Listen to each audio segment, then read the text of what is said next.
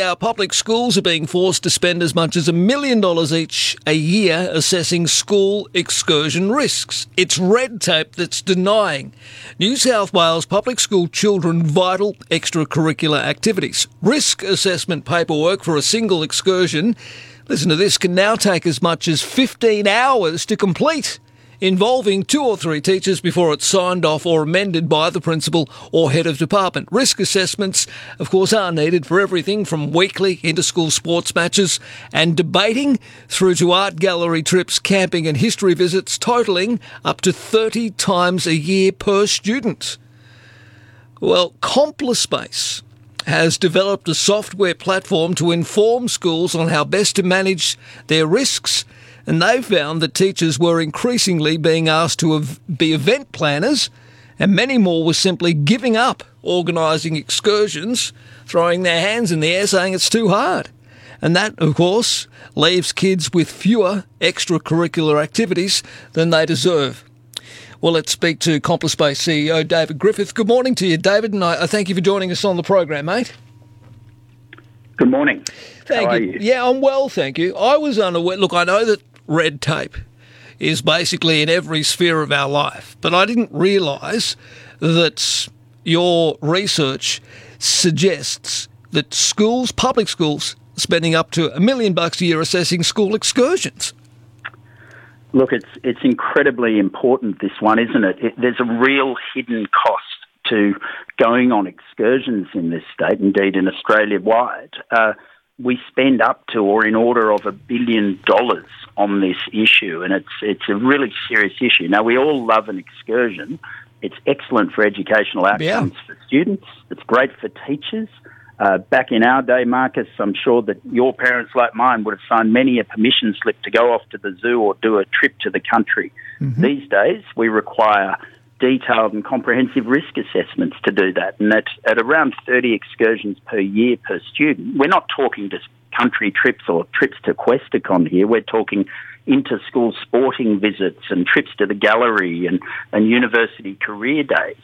Necessarily, they require risk assessments, and with around 30 of these things per student each year, teachers are just spending an inordinate amount of time undertaking these risk assessments. Well, they call it a variation of routine, depending on extracurricular activities like sport, drama and debating on top of experience-based learning excursions. Schools can face between 15 and 30 variation of routine outings for each student each year.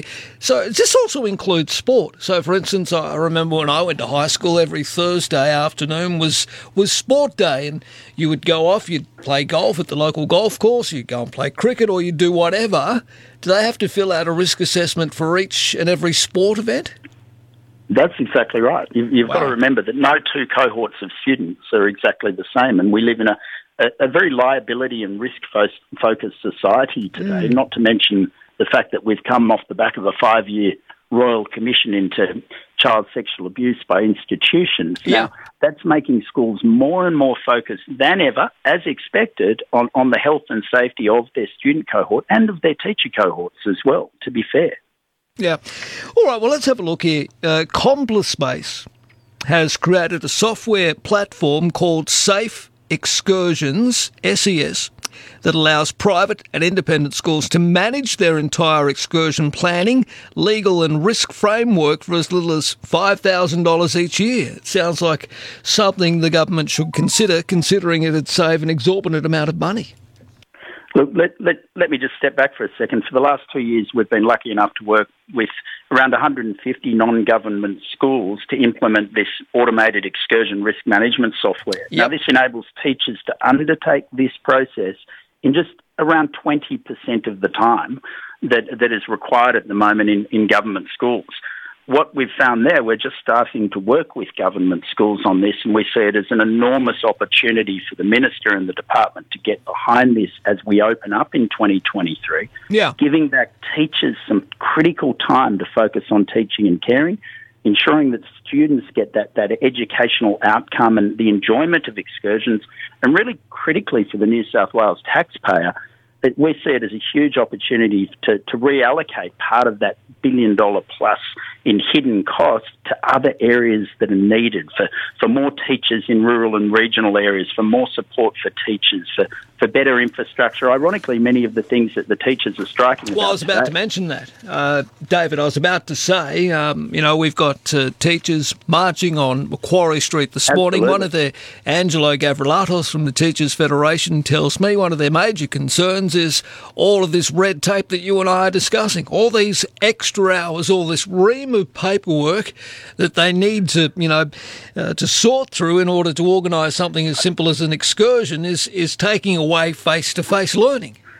Look, I couldn't agree more, but necessity is the mother of invention. And look, our non-government schools have actually been out there and helping to develop this innovation. So what a great opportunity to share that with our government school friends and give their teacher brethren the opportunity to get back that time and focus on what it is that they really want to do, which is teach and care for their students. Well, that's right. They're not event managers. Let's be honest. They are not.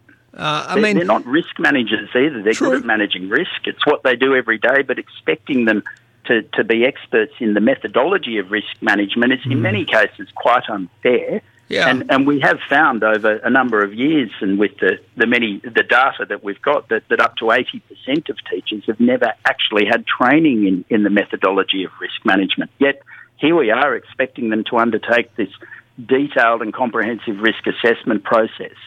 So our view is let's get out and help them to undertake it and give back some more time and get the right outcomes for the student and the right outcomes for the taxpayer. Yeah, well, your company, CompliSpace, is already working in the non-government sector, in private schools, and of course, why wouldn't that also extend into the public sector when, of course, we need to count every penny or ensure at least that every dollar that is spent is being spent wisely? That's absolutely correct. That is absolutely the case. And look, everyone, as I said at the beginning, we all want our kids to go on excursions. Yeah.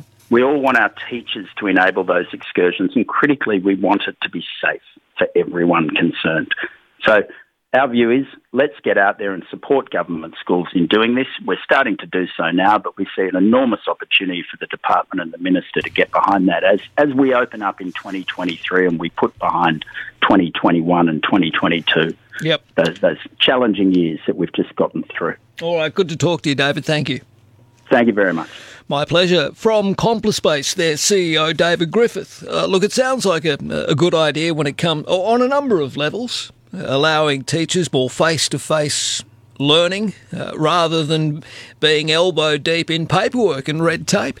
By the way, in this notes that I have here, in the notes that I've been sent, what do you think the 10 most common excursions are that our kids partake in schools? Stick around, I'll tell you right after this, 12 to 8.